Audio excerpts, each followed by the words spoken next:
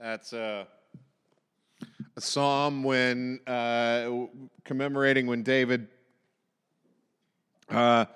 ate sacred bread in the temple. His men were starving, and he was provided. And that's why he says, taste and see that the Lord is good. And it's an important thing for us to recognize that God is with us and that all of our senses work to tell us who God is. God isn't just in the hearing of his word. God isn't just in the singing, but God's in smells and food and all of these things as well. So we are in Esther 4 today, which I am excited about if I can get it going. But so just to remind everybody where we're at in the story, last week Haman had his pride hurt and then came up with a plan to destroy all of the Jews because one person disrespected him. So this is what we remember from last week. So when Haman saw that Mordecai, Esther's uncle, would not kneel down or pay him honor, he was enraged. Yet having learned who Mordecai's people were, he scorned the idea of killing only Mordecai.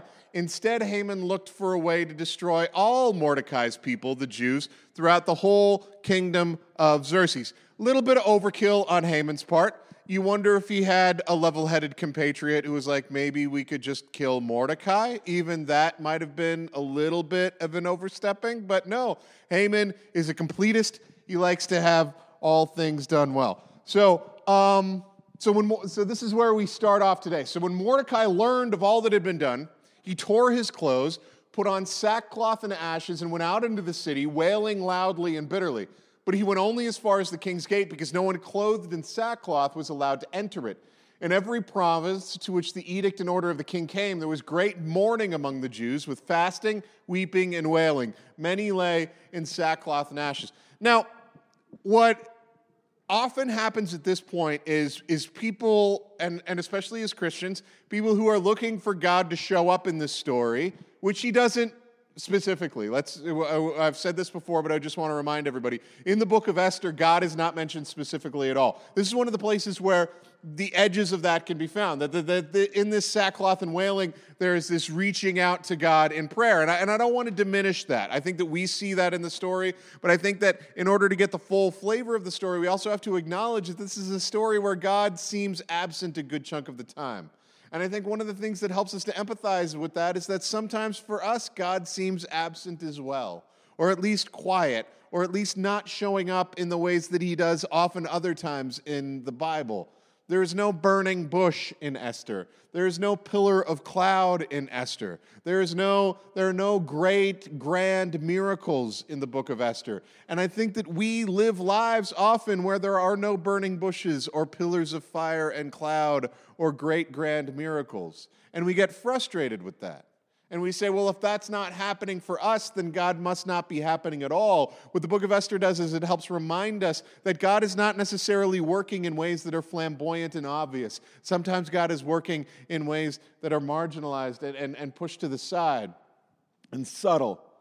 But what I should have noticed, so I've spent a lot of time with the book of Esther, and what I noticed this time when I went back at it, that I hadn't noticed before, is that what Mordecai is doing here is he's engaging in public protest. He tears his clothes, goes in sackcloth and ashes, wails loudly, and sits at the edge of the king's gate. This is a public demonstration that there is something wrong in the world. And it's interesting because I think that when we frame this in the context of public protest and that happening all over the kingdom, that there was great mourning amongst the Jews, they're all trying to get some attention paid to it. I think it's very interesting how Esther responds, because we sometimes respond this way to protests as well. Because when Esther's eunuchs and female attendants came and told her about Mordecai, she was in great distress. She sent clothes for him to put on instead of a sackcloth, but he would not accept them. Now, this is interesting. So when Esther hears about this public protest, her first instinct is, please stop protesting. You're making me uncomfortable with your protesting. I don't like that. Can you stop protesting? And she's not interested at first in hearing what he's protesting about, why he's dressed in sackcloth and ashes. She doesn't even hear that out. Her first instinct is, what you are doing is making me uncomfortable. Please stop it. But that's the entire point of public protest. Now, I want to take a step back here and say this is Dan speaking, not the Lord. But what this made me do is examine my own attitudes toward public protest. Because how often have I seen someone protesting something and say, you're making my life inconvenient, please stop, and never gone and actually tried to figure out why they're protesting in the way they're protesting. Why are they making this effort? What is making them so upset? And I'm not saying that every protester is automatically right and should be listened to, but I need to do a better job of having a little bit of grace that if you're doing this much work to try and tell me something, maybe I should at least try and make some effort to listen to you about the thing that you're trying to tell me, even if I don't agree. But we see this, that Esther, so after Esther says, please stop protesting, you're making me uncomfortable, the next thing she says is she summoned Hathach, one of the king's eunuchs assigned to attend to her, and ordered him to find out what was troubling Mordecai and well. And it's interesting how we do this and what this says about us, because what we're doing in this situation is that we are being made uncomfortable for another person, and we're saying, please stop making me uncomfortable with your protest. This is like going up to a person who is grieving and saying, please stop grieving because your sadness is making me sad, right? It's a rude and awful thing to do. But it's interesting that it's only once Esther has been made uncomfortable that she stops and listens. It's only once someone makes her uncomfortable that she begins to hear what is going on in another person's world. So Hathach went out to Mordecai in the open square of the city in front of the king's gate, and Mordecai told, and this is interesting, remember this is, and I need to emphasize this, Mordecai isn't mourning in his own house. He's deliberately making a public act. Mordecai told him everything that had happened to him, including the exact amount of money Haman had promised to pay into the royal treasury for the destruction of the Jews. He also gave him a copy of the text of the edict for their annihilation, which had been published in Susa, to show to Esther and explained it to her. And he told him to instruct her to go into the king's presence, to beg for mercy, and to plead with him for her people. This is interesting.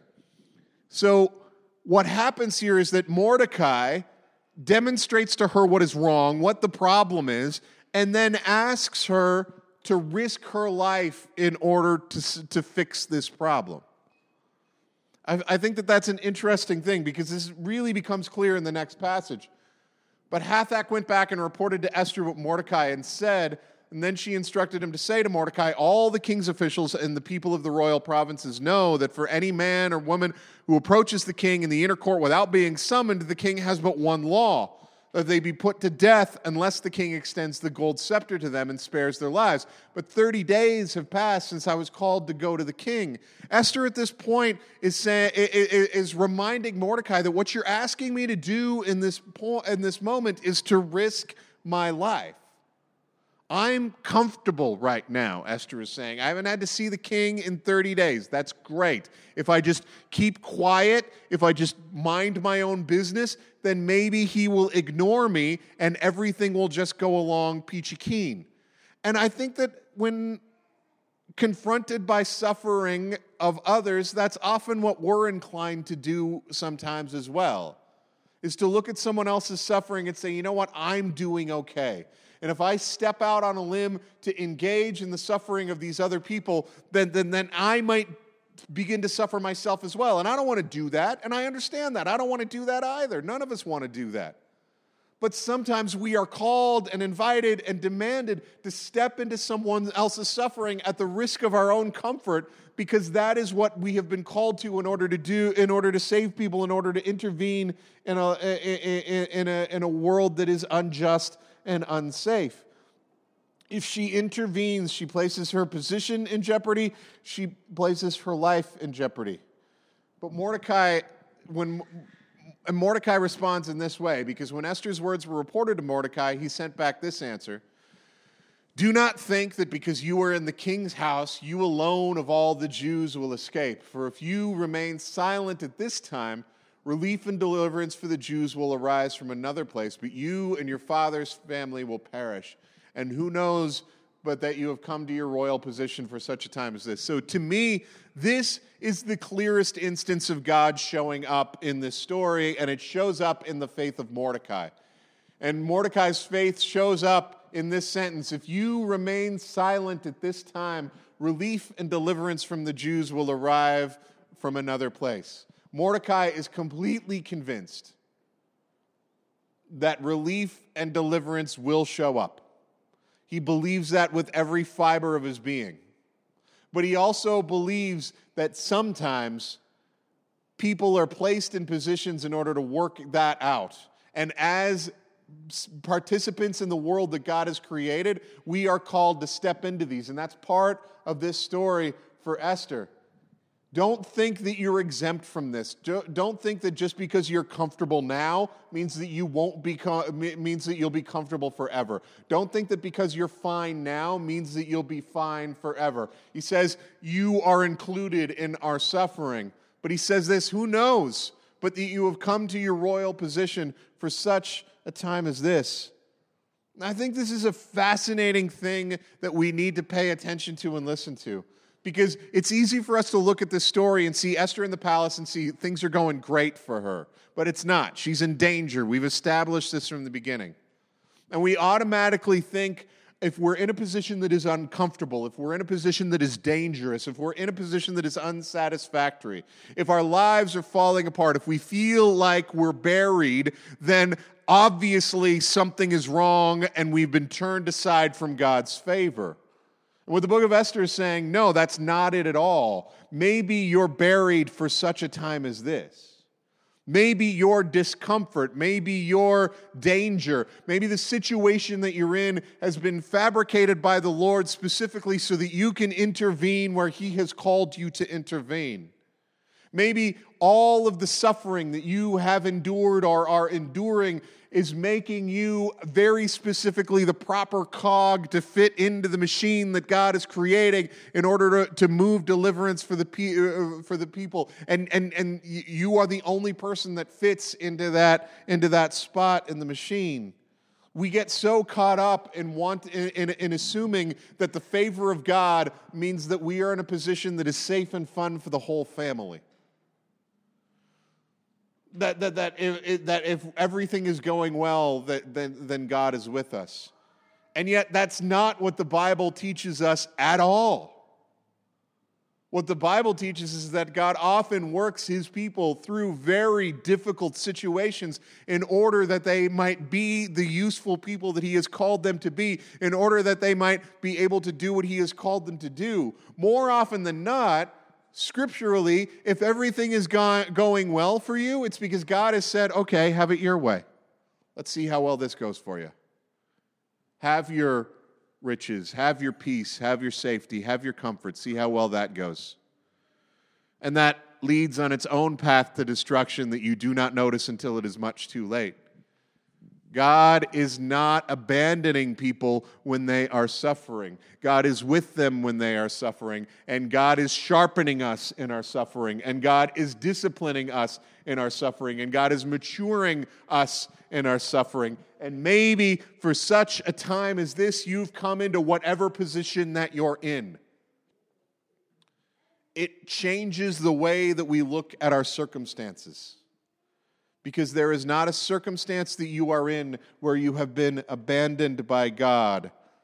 And our perspectives are so small that we diminish what God can do and is doing. Whatever experience that you're experiencing, whatever circumstances you happen to be experiencing, maybe they're a good thing, maybe they're a bad thing, we don't know, but maybe you are being placed for such a time as this. And it's interesting because I hear specifically from young people, but also older people as well, how do I hear the word of the Lord? How do I discern what God is calling me to? I think that's a very important question. I think that Esther actually gives us a lot of guidance in how to answer that question. Because I hear a lot of people that get stuck because they're saying, what does God want me to do? And there's not a clear sense of what God wants them to do, so they don't do anything, right? That because there's not a burning bush or there's not a pillar of cloud, because they don't feel a concrete vision, then they feel stuck and paralyzed. And that's okay. I get that. I don't think that makes you a bad person. But we can see how Esther responds. So Esther sent this reply to Mordecai: "Go, gather together all the Jews who are in Susa and fast for me. Do not drink for 3 days, night or day. I and my attendants will fast as you do, and when this is done, I will go to the king, even though it is against the law, and if I perish, I perish." So Mordecai went away and called and carried out all of Esther's instructions. And it's interesting. Esther discerns the will of the Lord by heading towards the thing of which she is most afraid. Esther discerns the will of the Lord by seeing a need that she is in a position to meet. And because she is in a position to meet that need, she discerns that this is the will of the Lord for me. There's something that needs to be done. I can do it. I'm going to go do it. It's going to be dangerous. It's going to be frightening. It's going to be scary. If I perish, I perish. I'm going to do the right thing. And there's a strength that happens once you've reached that place. Because Esther's certainty does not come because God gives her a burning bush. Esther's certainty does not come because she has someone give a prophecy over her. Esther's certainty does not come because there's any sort of supernatural intervention in her life. Esther's certainty comes because there's a need that she sees, a need that she is in a position to meet, and she says, I'm going to do this, and no matter what happens, it's okay. Just as Mordecai says, if you step back from this, deliverance for the Jews will come from another place. But this is a need that you see, a need that you're in a position to meet. Maybe you should step into this. And I wonder how often we've asked God to discern and give us clues about what we're supposed to be doing and how we're supposed to be following Him. And we're asking for this clear picture, and rather than a clear command, what He's given us is a need that we see, a need that we're in a position to meet, and because it's scary, we don't go toward it. Or sometimes the best way to discern what the will of the Lord is to go towards that thing of which you are most afraid in meeting the needs of those who are around you. Sometimes that is dangerous. Sometimes that places you in a position where your life might be taken, or your comfort might be taken, or something will be taken from you. But God is with you even in that position. So the challenge for us, as we stop in this very uncomfortable part of the story, because this is a bad place to stop a story. This is like in the old television shows when they had two-part things and they had like a to be continued on the screen. And you went, I have to wait a whole other week to see that. Young kids will never understand that. You have to wait like 11 seconds on Netflix and 32 seconds on Amazon Prime for the next episode. We had to wait a full 7 days, sometimes months, if they had ended the season on a cliffhanger. We're ending this on a cliffhanger right now, and you're going to have 2 weeks to sit with this, because JB's preaching next week because I'm not going to be here. You're going to have 2 weeks to sit here with, if I perish, I perish. You're going to have 2 weeks to sit with, if you don't step up at this time, deliverance may arise from another place. We're going to have 2 weeks to sit in this uncertainty. But I have a hunch that for most of you, this uncertainty is going to be a lot more familiar than you think. And we can get comfortable here. And we can feel safe here because God is with us even here. One of the most, you all know Psalm 23. And that's a psalm of assurance, and it's beautiful, but it had gotten so familiar to me that I almost didn't pay attention to the words that were there because I just heard it so many times but there's a line in that psalm that says, "You prepare a table before me in the presence of mine enemies,"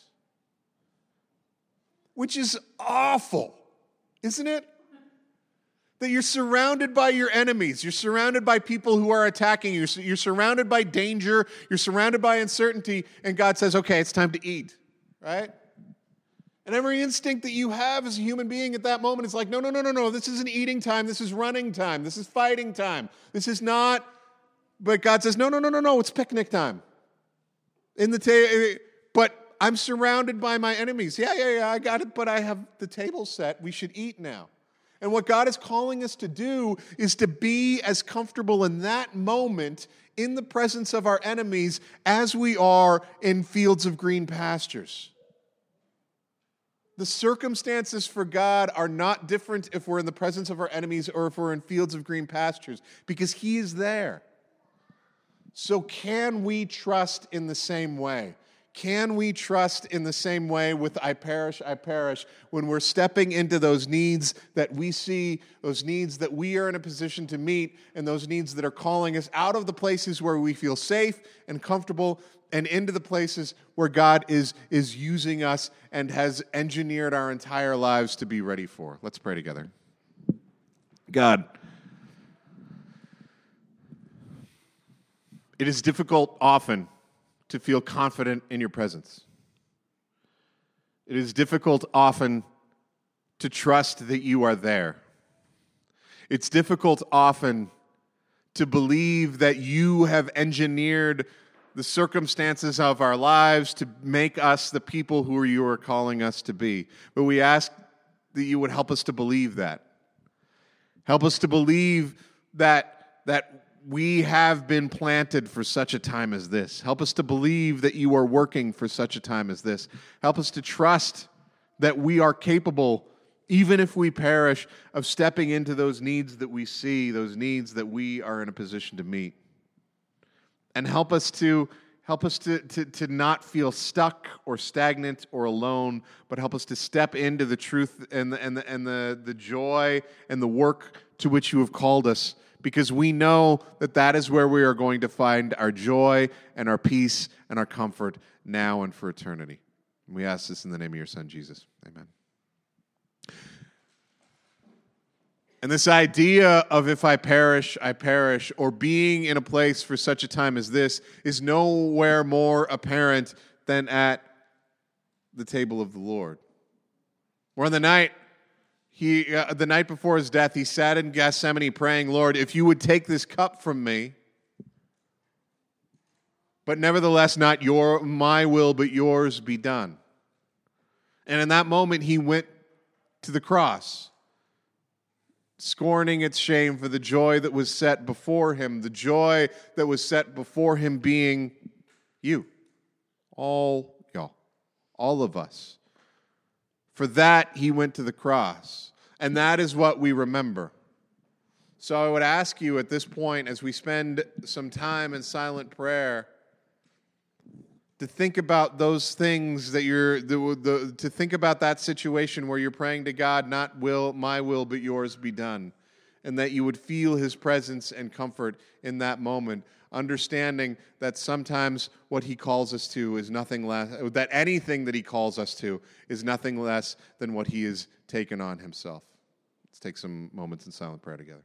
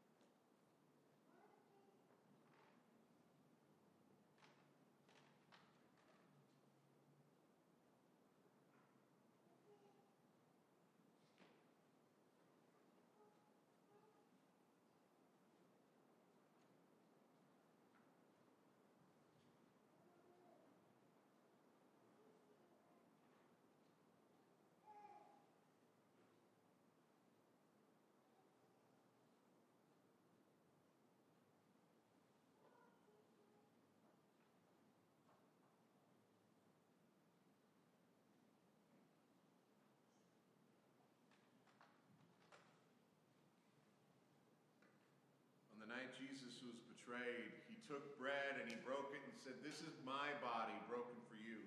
Take and eat." And in the same way, he took the cup and said, "This cup is the new covenant in my blood, which is poured out for the forgiveness of sins. Drink all of it." I would invite you to come forward and receive the elements of communion. Return to your seat and we'll partake together. If you would prefer to remain seated, then one of our elders will bring the elements of communion to you.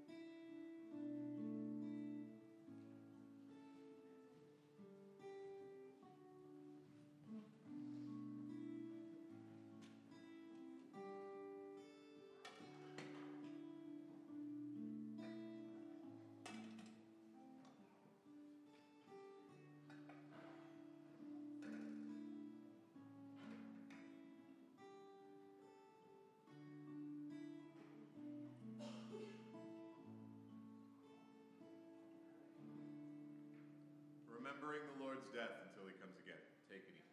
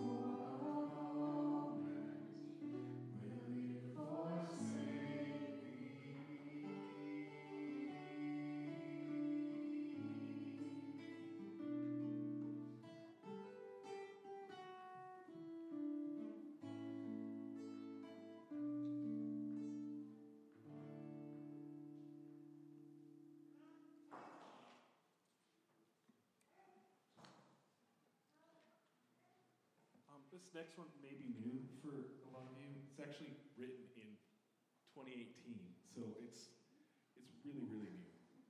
But just join in when you can.